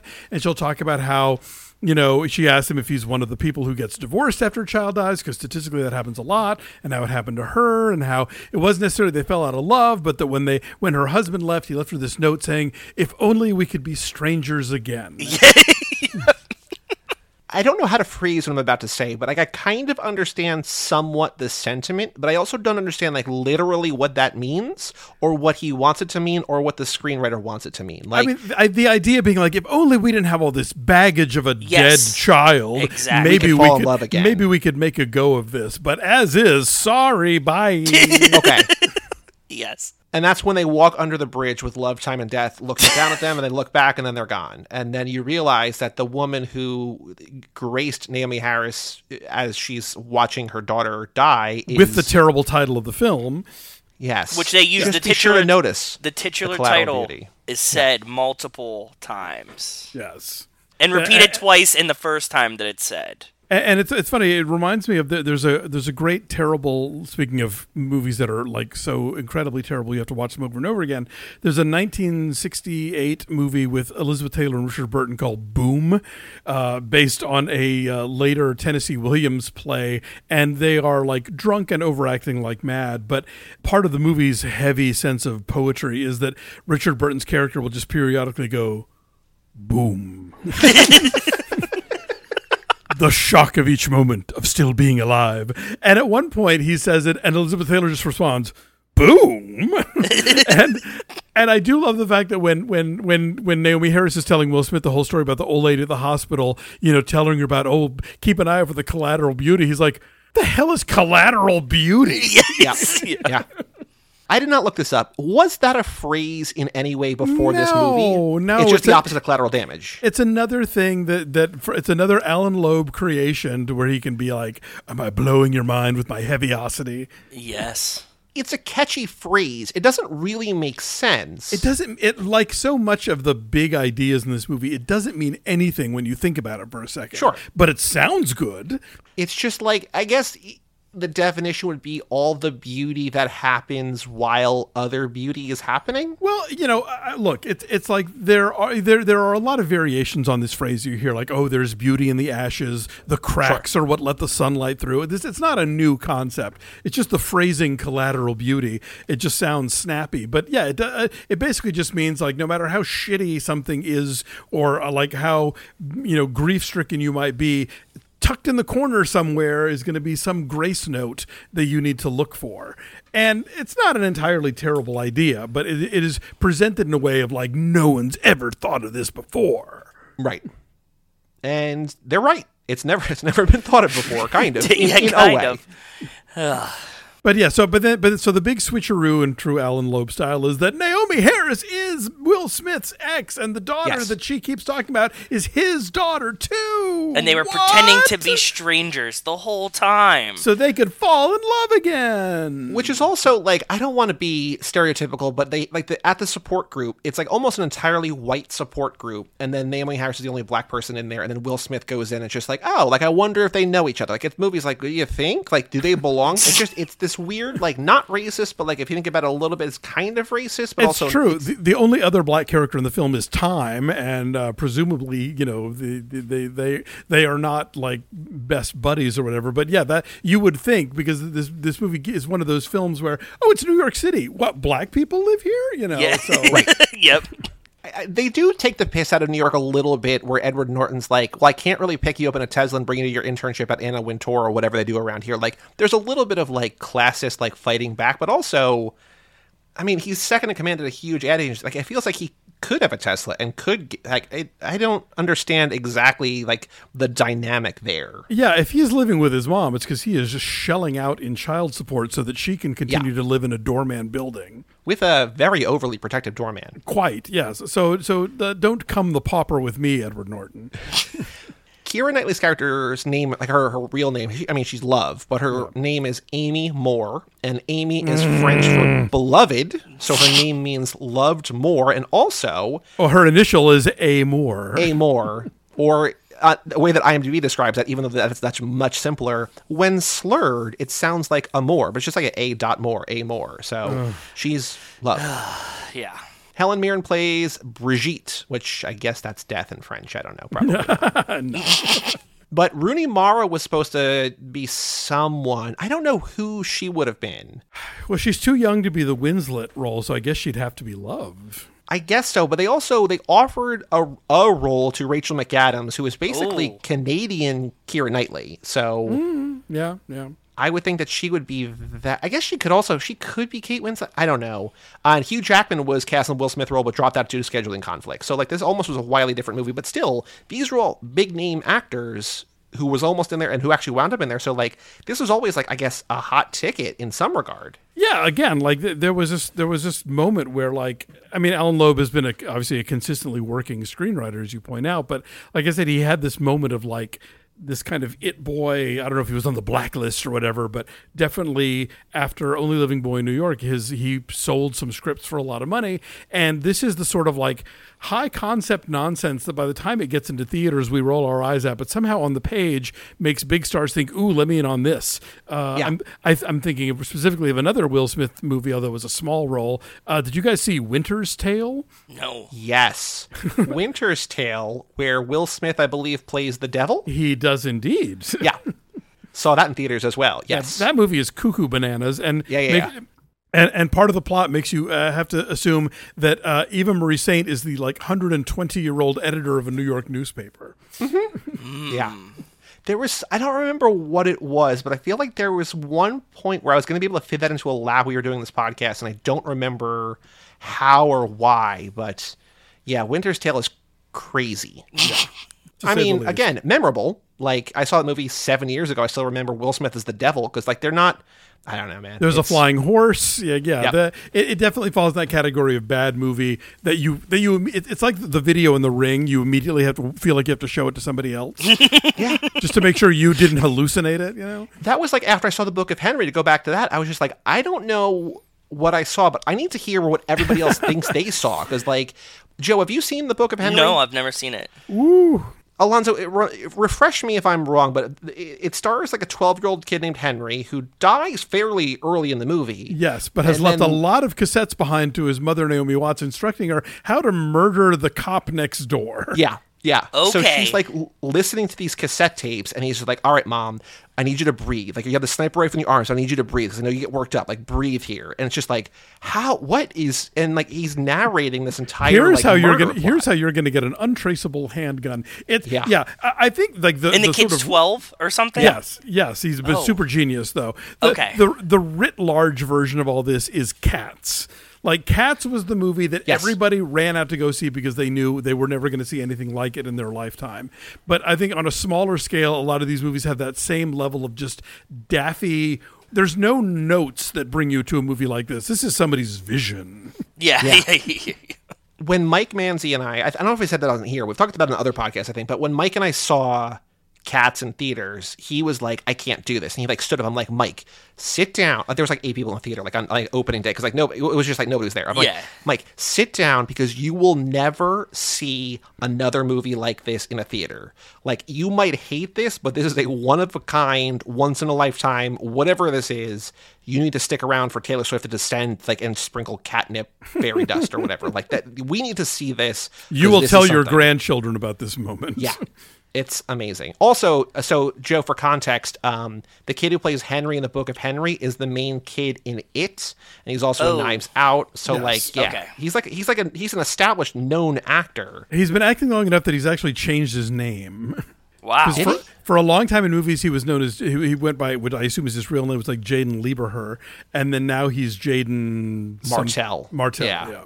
Wow. And then also his younger brother in that is Jacob Tremblay, who is from Room, right? And he's from like every other, like, it's just these two kids are like in everything. And yeah, somehow Book of Henry made it to theaters too, and just, boy, what a wonderful specimen that is. Whew. Oh, the original director, this guy who did Me, Earl, and the Dying Girl, left the project over creative differences, which I guess he was probably like, this is batshit. I don't want to do this. True. And they're like, all right, you can fuck off. That's cool. Get me the guy who directed The Devil Wears Prada. Yeah. Please and thank you. I'll tell you though, you were saying about how this is a movie that does work on a certain level for certain folks. Like, I mean, I just watched this again last night and spent the whole time rolling my eyes all over again. But I distinctly remember when we reviewed this on a show that I used to do on YouTube called What the Flick, like the level of user comments of like, you people don't know what you're talking about. I cried from start to finish. Yeah. This has become a Christmas favorite of mine, and like, look, if that is your actual response to this movie, more power to you. Like, I don't begrudge anybody pleasure that they get from art, even if it's art that I don't respond to. I do not respond to this. But you know what? Like, ignore me, watch it every Christmas, have a good cry, get all the things that you get out of it. I just think it's garbage. Yeah, we will get to that kind of sentiment for sure. I found a great review on Letterboxd, and we play that game in a little bit. We're going to get to someone who feels that way about this. I just am of the mind that I'm sure maybe this doesn't work for you, Alonzo, in the same way that it did. I don't know how it worked for me, so I can't say in the same way or not. But I see so many movies that are like, yeah, it was good. That's fine. Whatever. It's like 3 stars out of 5, right? It's just like, yeah, it's fine. Like, that to me, and I don't know if this makes any sense, but there is a very fine line on like on Letterboxd, for instance, between like a 0.5-star movie and a 5-star movie, where it's just like, it's one thing that maybe goes right or goes wrong, but like there's something that like it's not like everything else, and this falls into that category. Well, when my husband Dave White used to write for movies.com, he had a system by which there was the 0.5-star movie and the 0-star movie. Okay. And the 0.5-star movie was run-of-the-mill bad, mediocre, ill-conceived, uninteresting, sloppy, whatever, just not a movie you ever need to think about again. A 0-star movie is a film that you cancel everything and run out to see while it's still in theaters for 2 minutes because it is next level bananas. Yes. And so I would say, yes, on that scale, this is a 0-star movie for no question. Definitely. I like that. One of the big disappointments for me is when I think I'm going to see a 0-star movie and it turns out to be like a 0.5-star movie in that scale. It's just like... Exactly. When you wind up at I, Frankenstein, you're like, ugh. Yes. But then sometimes you walk into Dangerous Men and you're like transported. Oh, Dangerous Men. I saw that when that premiered at Fantastic Fest, and that was an electric crowd. That was amazing. Oh, I bet. I saw it during its 1-week run at the Laemmle Music Hall. And that's one of only 2 times in my life that the box office person actively tried to discourage me from buying a ticket. Really?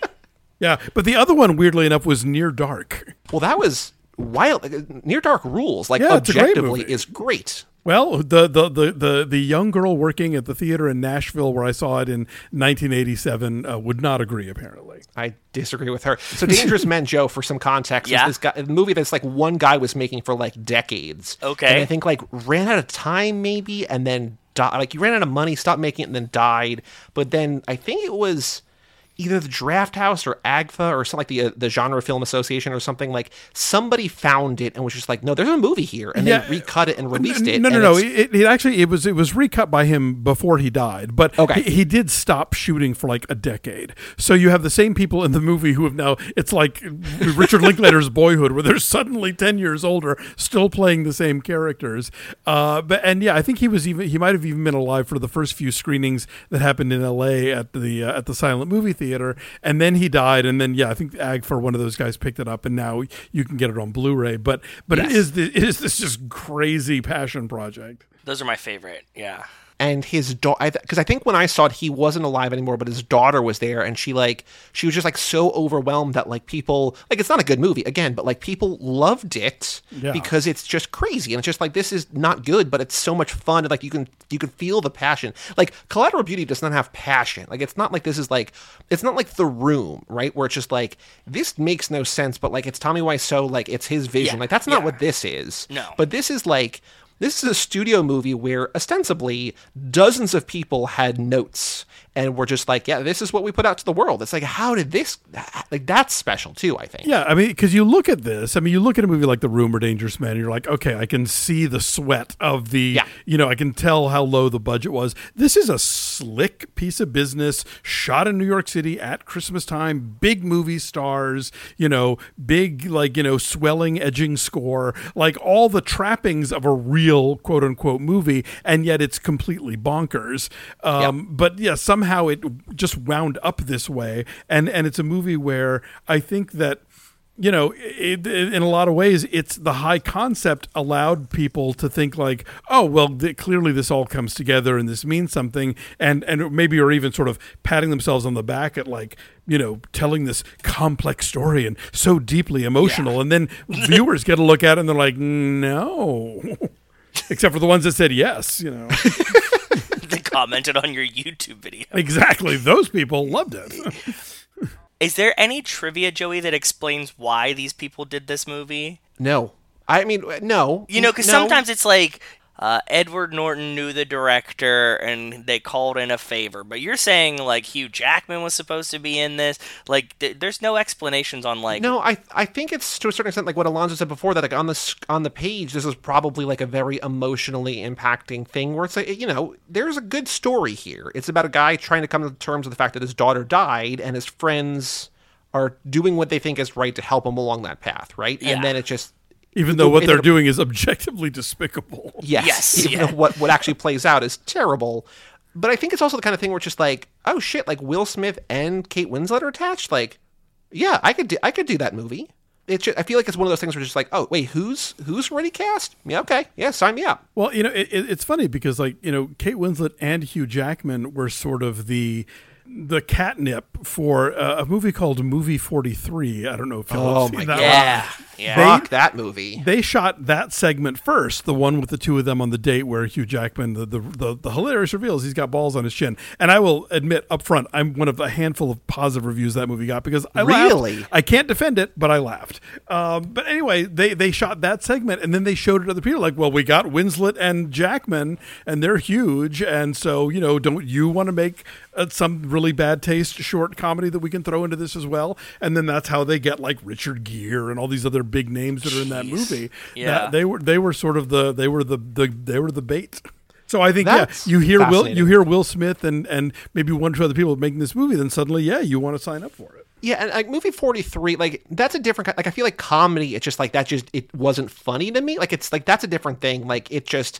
Oh yeah, bad comedies are just deadly. If you're not laughing, there's no way to enjoy it. But with the exception of something like Skidoo, which is, like I said, in its own planetary orbit. How do you spell Skidoo? I tried to look it up and I couldn't find it. Skidoo. Just one D. Okay. Yeah, Jackie Gleason, Carol Channing, Groucho Marx in his final film. It's believe me, it's like nothing you've ever seen. But a bad drama or Right. you know a movie that is taking itself seriously that is laugh garnering. That's a whole other brand of entertainment. Yeah. Whew. Joe, what other questions do you have, or what else do you need to know about this? No, I was hoping that there was some backstory to that. Really enjoyed again to like hammer on the symbolism. There was like on Will Smith's desk, he had this Brian Greene book that they made sure you saw so many times. Like it like floats by the side, it floats over the cover, it floats like the camera is constantly showing you this Brian Greene book. I like the Brian Greene books. They're really fun. He like explains like quantum physics, you know, in layman's terms, kind of. So it's Oh, pretty it is like cool. the elegant universe and until the end Yes. of time and the fabric of the cosmos. Okay, yeah. Yeah, so like they had like one of his books on it and like and this is kind of earlier in the movie, so I was like, oh, okay. If we're getting like slapped in the face with symbolism like this, like awesome. I'm on for the ride. Well, it's the equivalent of wearing a T-shirt with a Nietzsche on it or something. You don't Yes, have to make a exactly. comment. You're letting the audience know that you're thinking about it. yes, exactly. And like this was the inspiration for this, and you're like, was it? And the other thing that I really, really liked in this movie was Edward Norton goes to his mom's house, and she's just very demented. This is where he comes up with the idea to like just make these people real. I don't think this is something you should do to people with dementia, but he just like fully tilts her in the direction that she's she's like, oh yeah, like the werewolves are like conspiring outside, and he's like, yeah, I told the raccoon CIA agent and whatever. He yes ands her basically. Yeah, exactly. Yeah, he's doing that to her, which I don't think is pretty good. But but when she sits down, or like when he sits down, he's like, "What is this? CSI Cleveland?" She's like, "Yeah, it's a new one." And I was like, "Man, I really want to see CSI Cleveland. I think that would be a lot of fun too." You know my love of shit TV, and I was like, I sure "That's do. They're leaving money on the table. Exactly. Like, how did they not come up with this? It's beautiful. Any other thoughts about this, or do you guys want to watch a trailer? The only last thing is like it's funny you mentioned the Die Hard thing earlier. I don't know why this movie is set at Christmas necessarily. The reason that Dickens set A Christmas Carol at Christmas was there was this ancient idea that the membrane between the living and the dead was at its thinnest on Christmas, and that's why it was more likely for ghosts to appear. I don't really get what Christmas adds to this movie apart from like art direction. Yeah, true. It makes the movie look prettier, right? Like with the Yeah. lights and stuff and trees. Exactly, and it's wintry, so you get some nice coats in there and that kind of thing. And there is sort of this Christmas shorthand of like emotional depth or redemption or whatever, but the movie doesn't really comment upon it ever. It just sort of like with so many other things, like the Hegel Theater Company and the Brian Greene book and everything else, they just sort of throw it at you and assume that you'll know what it means and that you understand why it's important, and it will somehow deepen this underwritten screenplay. Yeah. I'm glad that we live in a world, and especially in the Fast and Furious franchise world, where Helen Mirren plays Death. So now the next time I see Mama Shaw in one of these movies, I'm just thinking about, like, what if she's actually Death? Incarnate. And, like, yeah. she's actually the big bad guy in this franchise, this universe. And Dom's always flirting with death. Dom's always flirting with death. Perfect. I like it. With writing that good, how could it not be the twist in 10 or 11? All we need is a whole bunch of dominoes and a Brian Greene book, and I think we just wrote FX right there. Dominoes? Oh. All right, let's watch the trailer for Collateral Beauty. So this was posted by our, not Movie Clips Classic trailers, just Movie Clips trailers. Oh, posted, damn. I guess, when it came out. Wait, hold on. Did this? Because you said it came out before Trump, before gaslighting. It came out in December of 2016. So, Yeah, so Trump had been elected, but he hadn't. President-elect. He Okay. had not taken the oath yet. Yeah, because this was posted in September 2016, the trailer. So it's like, okay, all right. 11 million views, Collateral Beauty official trailer 1, 2016 Will Smith movie. So I'll do a 3, 2, 1 play. You guys ready to watch this trailer? See I'm how ready. they sell this? Hang on, I've got bananas thing? to get through the Jillian Bell ad. She loves Home Goods so much, y'all. Who doesn't? Who doesn't? Thankfully, we all had workaholics so that she could shill for Home Goods, right? There you go. All right, I'm looking at Central Park, so let's do it. All right, 3, 2, 1, play. To connect. To connect. Okay. Love, time, death. Now these three things connect every single human Like the being on rent on this office must be like tens of thousands of dollars a Earth. month. Wish we had more time. Yeah, I mean they have, I would imagine, the entire floor at least Yeah. of a high There's rise. stairs too, so there was like a second floor because they're Oh, hiding that's on the right. stairs. That's right. I do love, like, you can tell whoever shot this, like they went maximum cozy on that bereaved parents group. Like it's Oh yeah, super warm in there. I do think most of this movie though is cozy. Yeah, that's true. It is for a New York movie. It is. It's a very upscale New York, and it's a very like. Yeah, it for sure. There's like that one scene at the end where Kate Winslet has to go meet Time in the sort of like like below 175th Street. But beyond that, the rest of this movie is all sort of Central Park and Yes, and all Central Park. very schmancy. Most don't get a personal response, but you are. I do like the choice of Death having kind of like that marabou scarf. Yeah, very undeath-like maybe. I don't know. Well, I mean, the beret, I suppose, is meant to suggest the cowl, as is in the big reveal later where she says the title of the film. She's got her hoodie up, Yes, correct. So just give her a scythe and she's good to go. So here's a semi-serious question because I genuinely don't know the answer. When he's talking to the people in the streets and he's secretly being filmed and they sit him down, Yeah. and they're like, Oh, they claim Who are that you talking to? they claim to have digitally erased them, which is a level of effects work that I don't know that Ann Dowd could have accessed in 2016. okay, that's what I was trying to figure out, like, because they're real people, but also they're also time, death, and love. So like, they could also just disappear. I don't know. Like, it's just one of those things. Like, did they have like crazy good CGI where he's like throwing an invisible skateboard? No, Maybe. there's a moment where I think Edward Norton has explained to Keira Knightley or to somebody that they're gonna digitally erase them from the video. Yeah, they sell that as Okay, I part of missed the that. plan. Okay. Yeah, So, they yeah, do. so in the other times when people pretend not to see them, like it's because Kate Winslet is in on the bit, or because it's Ann Dowd and her grandson who are in on the bit. But when for the videos, somebody has physically removed them, which again I think was a little ahead of the game for the period in which this movie was made. Nowadays, yes, I'm sure you could probably just do it on your laptop, but I think that's a bit of a cheat, but it's that Max Headroom thing of like, yeah, the tech's not there, but we'll just pretend it is. Sure. Yes. that trailer, I don't know, so I see that. I don't know what the movie's about. It reminds me, Alonzo, did you see this movie this year, the movie 9 Days? I have not, and I've heard wildly mixed things about it, and I have meaning to check it out at some point. Joe, I think I talked about it briefly on this when I saw it. I don't know if it's good or not, but it's after, so there's this guy who like kind of exists, like it's the medium place from the good place. It's just sort of like limbo-ish, and a guy lives there, and when you die, you go to him and you sort of plead your case about where you're going to go, and it's just kind of like a, hey, live your life kind of thing. But it's like, I saw the trailer for that. The reason I'm bringing it up now is I saw the trailer for that. I watched the trailer for this just now, and I'm like, they kind of give me the same, like, I don't know what this movie's about, but I feel like it's weird and not like other things. Like, I don't think this trailer we just watched connotes in any way that it's going to be a batshit crazy movie. Yeah. But it's just like, there's something off about that, and I don't know what it is. Like, why are there all these actors in this movie that nobody's talking about or whatever, right? Like, something is askew here. Well, I think there's always an audience that you can find for movies that are professing to be about the big questions, you know. Yeah. Where do we go when we die? Where were we before we were born? You know, does love exist in a cold, uncaring universe? Like, all these sort of, like, this is the stuff that Collateral Beauty pretends like it's about. And so, yeah, the trailer, you have to sort of try and pitch that level of, you know, oh, there's big questions and there's pain, but there's also a lot of hugging.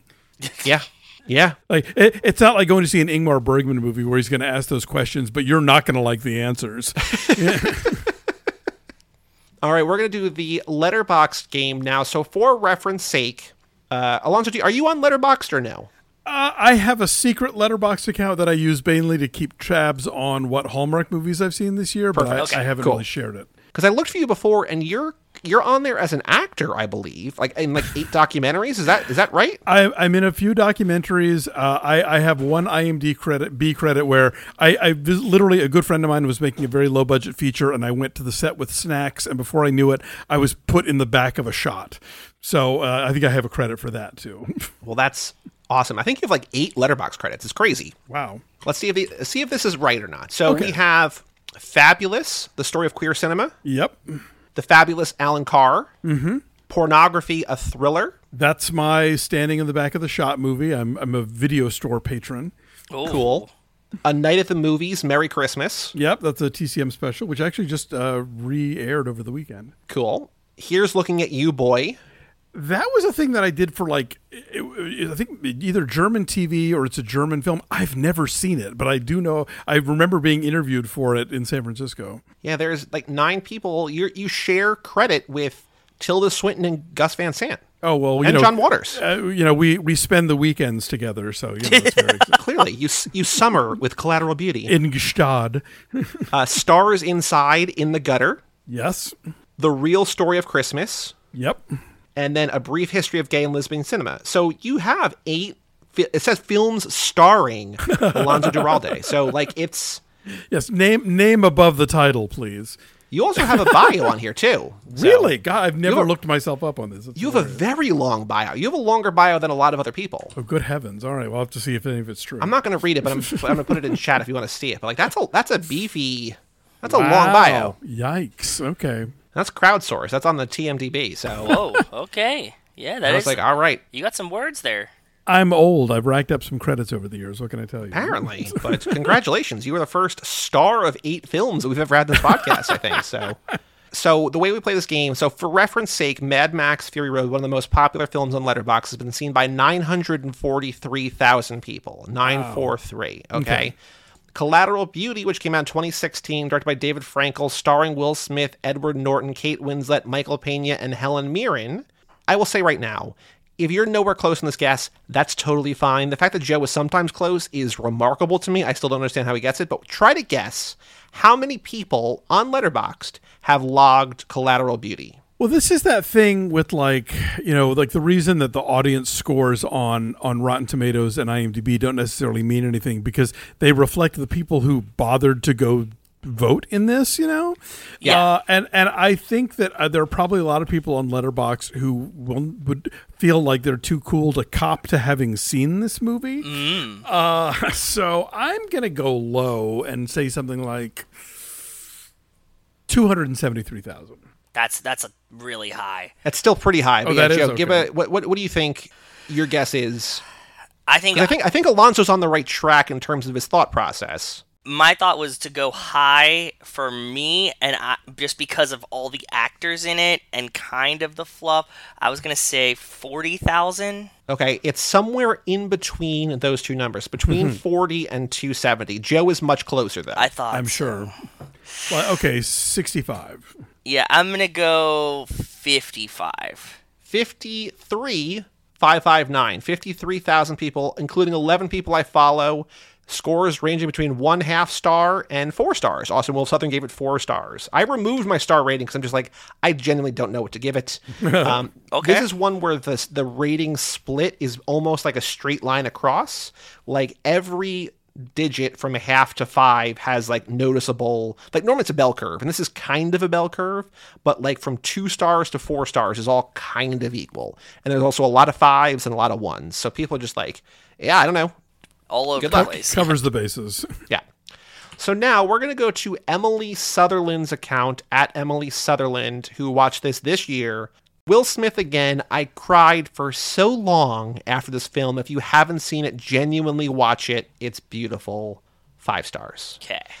So now, actually, wait, I didn't do the other thing. So hold on. So we know that at least one, but how many people out of those 53,000 people do you think have this movie in their top 4? Oh. Ooh. I'm going to say fewer than 250. I go. That's really high. I would go 35. Somewhere in between 35 and 250. 48. Yeah, 56. 56. You're both way too low. More than that. Yeah. There's 62. 4 choices for best movie, and more than 50 people have this as their. Okay. Considerably more than 50. Oh, God. Whoa. Less than 250, but considerably more than 50. More than 100? 112. Yeah, 112. Still got to go higher. Whoa. 135, and that's my final guess. 138. 138 That's a Letterboxd.com fuck users ton, dude. have put Collateral Beauty in their top 4. It might be ironic. I don't know, but Emily Sutherland, not ironic. If this movie works for you, it works for you. I get it. And like, there's no accounting for when a movie makes you cry, you know? Yeah, yeah. And so, you know, that I think that I've certainly have been a case where like that just sort of short circuits a lot of my other kind of critical faculties about a movie. But you know, it's weird. This is what I keep thinking about for different reasons. Is last year I went on the Flophouse podcast to talk about the Dudley Moore, Mary Tyler Moore disaster, 6 Weeks, which is also set in New York, partially in New York City, also about a girl who dies young, and also a movie that had a lot of big stars attached to it on its way to finally becoming a movie. Like, when I was doing the research on it, you know, at one point it was going to be like Nick Nolte and Audrey Hepburn and, you know, like all these really major people attached to it. Like the young girl was going to be like, you know, Elizabeth McGovern or Quinn Cummings or, you know, and, you know, before it wound up being what it was. But yeah, also a terrible movie, which is about tragic circumstances, and so, you know, it makes you feel like a cad for laughing at a movie that is, you know, so ineptly handling this very serious subject matter, but we're laughing at the ineptness, not at the subject. You know, Yeah, exactly. It's not funny that Will Smith's daughter died. It's funny how terribly this movie handles everything surrounding that act. Yeah, you're not laughing at it. You're kind of laughing with it, but also not really with it because they're not laughing. It's just like somebody's got to laugh because this is emotions need to come out, and the one that makes the most sense is humor. So let's just laugh For us. No, I think the thing about supremely bad drama sometimes is that they can be about the most serious subjects imaginable. But if the handling of if the treatment of the material is bad, then it's funny. I agree.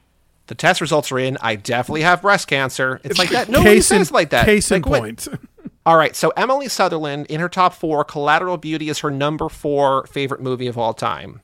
Joe, number 1, she wants to go swimming right now. Oh, Call Me By Your Name. Correct, number 1. But now numbers 2 and 3, I also picked this one specifically because her 2 and 3, her second and third favorite movies of all time, are also Christmas movies. And they're not ones we've mentioned today. Is one of them Love Actually? Love Actually is her number 2, which is probably... I would imagine that the Venn diagram of people who genuinely, earnestly love Collateral Beauty and people who love Love Actually is basically like one circle. Probably, yeah. And Keira Knightley is the connecting tissue. Sure. But number 3 is kind of... I don't want to say it's not it's not immediately, when you think of it, a Christmas movie, but it is firmly a Christmas movie. While You Were Sleeping? Nope. Long Kiss It's a recent Goodnight. movie. No, No, it came out in the last 5 years. And it is a beloved property, I will say.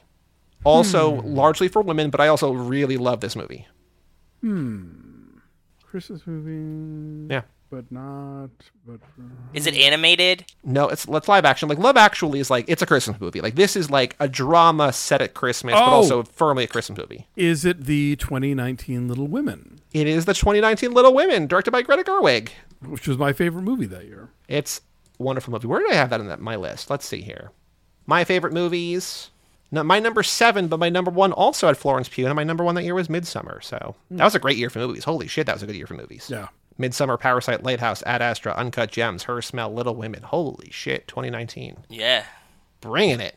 Alonzo, before we let you go, I want to do one more thing. We need to sort of, it's kind of Fast and Furious, but not really. I want to find out which Fast and Furious character you are. I know that, you're Fast and Furious out, but do you still have in your mind somewhere a sense of who the characters are? Kind of. You don't need it for the quiz. Sure, but no, we're going to find out who you are. It's a personality quiz. There's I no see. pressure. Oh, okay. I had an answer, but if there's a quiz, then let's do the quiz. Yeah, we'll find out who you are. So I want to, because I want to make sure that like when we tell you who you are, you have some kind of basis. And if you have questions, we'd be happy to answer them. Sure, But there's it's not trivia. You don't need to know anything. It's just who you are as a person. Okay, yeah. I'm versed enough in this universe. I think I can handle it. 7 questions, 6 multiple choice answers per question. Let's go. Question number 1. How fast are you? NASCAR, roller coaster, Lamborghini Murcielago, Toyota Prius, Vespa, or Razor scooter? I'll say roller coaster. Pretty fast, okay.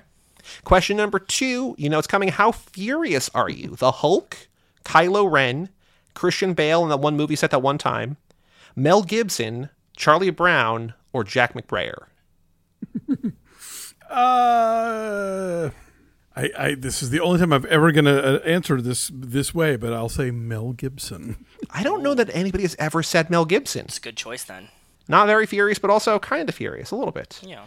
All right, Alonzo, question number 3. We're having a barbecue. How are you helping? Are you manning the grill? Are you saying grace? Are you kicking back with a beer? Are you babysitting? Are you being the entertainment? Or are you sneaking a snack? Oh, sneaking a snack. You've got time to kill. What are you doing? Are you grabbing a bite? Are you working on your car? Are you hanging with friends? Are you drinking a beer?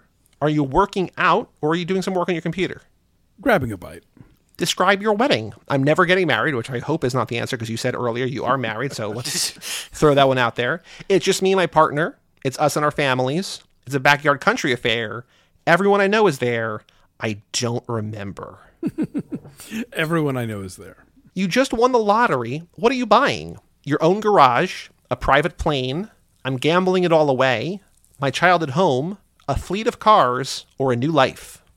My own garage. Cool. And the last question to decide everything. What is your drink of choice? Belgian ale, Corona, something fruity, water, whatever's cheapest, or just, Joe's getting a drink at the bar. Just get me one of whatever you're having. Water. All right. I have no idea. There's a very real possibility you're a new character. Hold on. Yeah. Oh, no. Larson was this person, but he took the quiz very early on. You are, for the first time in a long time, you are Twinkie, a.k.a. Bow Wow from Tokyo Drift. Alonzo, the old saying, don't judge a book by its cover, describes you perfectly. To say you have a big personality would be an understatement. Your style is loud, you talk fast, but that belies what you've got on the inside. You're charismatic, you love interacting with all types of people, and you're always looking for your next big deal, but you're also fiercely loyal to the people you decide are worthy of being your family. You fit in by sticking out because everyone knows who you are, but no one really knows what you're capable of. And you drive like the wind blows. Well, science says so it must be true. You're definitely Twinkie. That's what science says. So congratulations, you are Bow Wow. I will remember that for the many times that I'm asked in the future. I mean, he comes back, so he's in 2 movies now, right? Yeah. I'm in universe. Yeah, you are in universe. But Alonzo, thank you so much for joining us, for talking about Collateral Beauty, for watching this movie again for us. Like, that's a big ask for somebody to see this once, but to watch it again, knowing what it is. It was a total sacrifice, but I was happy to do it for you guys. Thank you. I have a last minute question. Have you seen previews for the Clusterfunk Christmas, and will you watch it? I have seen some of the previews. I have it in my TiVo. Again, I'm old. But yeah, and I am totally planning to watch it. I'm a big fan of both Anna Gasteyer and Rachel Dratch. I think that the tropes of these movies are definitely sitting there waiting to be mocked, and it looks like they do a lot of mocking of them, so I'm pumped. Good. Yeah, same. Awesome. I'm really, really excited for it, too. Glad to hear you feel the same way if you love these movies. I feel like it's something that, and like based on how you're describing like what you love about these movies, it seems like we're kind of on the same wavelength there, so I'm excited. Excellent. Alonzo, what would you like to plug? The book, podcast, social media. Where can people find you if you want to be found? Sure. Well, you can follow me on Twitter at @Duralde. It's A-D as in David, U-R-A-L-D-E. Or you can follow me on Instagram at LinoleumCast. Linoleum Knife is the podcast that my husband Dave White and I have been doing for about 11 years. You can also hear me on Maximum Film on the Maximum Fun Network and on Breakfast All Day, which I do with Christy Lemire and other folks who were on, like I said, that old show, What the Flick. And then at least once a week, I'm also popping up on Deck the Hallmark. And with the Deck the Hallmark guys, I am the author of I'll Be Home for Christmas Movies, which is available wherever books are sold. It's out new this year. And you can still pick up my previous Christmas book, Have Yourself a Movie Little Christmas, wherever you get books. Wonderful, wonderful. Thank you. Joe, the next episode we are doing on the main feed is Fast and Furious number 4, back to Mexico, back to the border, back to tunneling underneath between the countries. But between now and then, you and I are doing a bonus episode for the Patreon, another Shaw Brothers movie. This is the one that we looked up, I think, on the last one. We're like, holy shit, this looks crazy. We're doing The Boxer's Omen, where if you have Google imaged this... Alonzo, have you seen The Boxer's Omen? Now, when you say Shaw Brothers, do you mean the actual Shaw Brothers who did all the Hong Kong movies? We got a little cheeky here. So we're doing Shaw Brothers. That's the theme for this lap. So we're doing movies either starring one of the Shaws or made by the actual Shaw Brothers. So yes, we did 36 Chamber Shaolin, and now we're doing The Boxer's Omen. I have not seen The Boxer's Omen. If you just like Google image or Bing image or whatever, just like it looks insane. And I haven't seen this one yet, but I am very excited to see this movie. And the images, on the Patreon. Like it's the clips, crazy. The clips that are like just on like any image search of it look bananas too. So I'm excited. The poster's crazy. The stills look crazy. Yeah. That'll be on the Patreon between now and then at TooFastTooForever.com. But for all things Too Fast, Too Forever, you go to CageClub.me, Facebook.com/TooFastTooForever, or at TooFastTooForever on Twitter and Instagram. Email us, family@CageClub.me. Check out our Patreon page at TooFastTooForever.com and our store at TooFastTooForever.shop. And come back next week for Fast and Furious. I'm Joey Lewandowski. I'm Joe too. And that was Alonzo Duralde, and we'll tell you all about it when we see you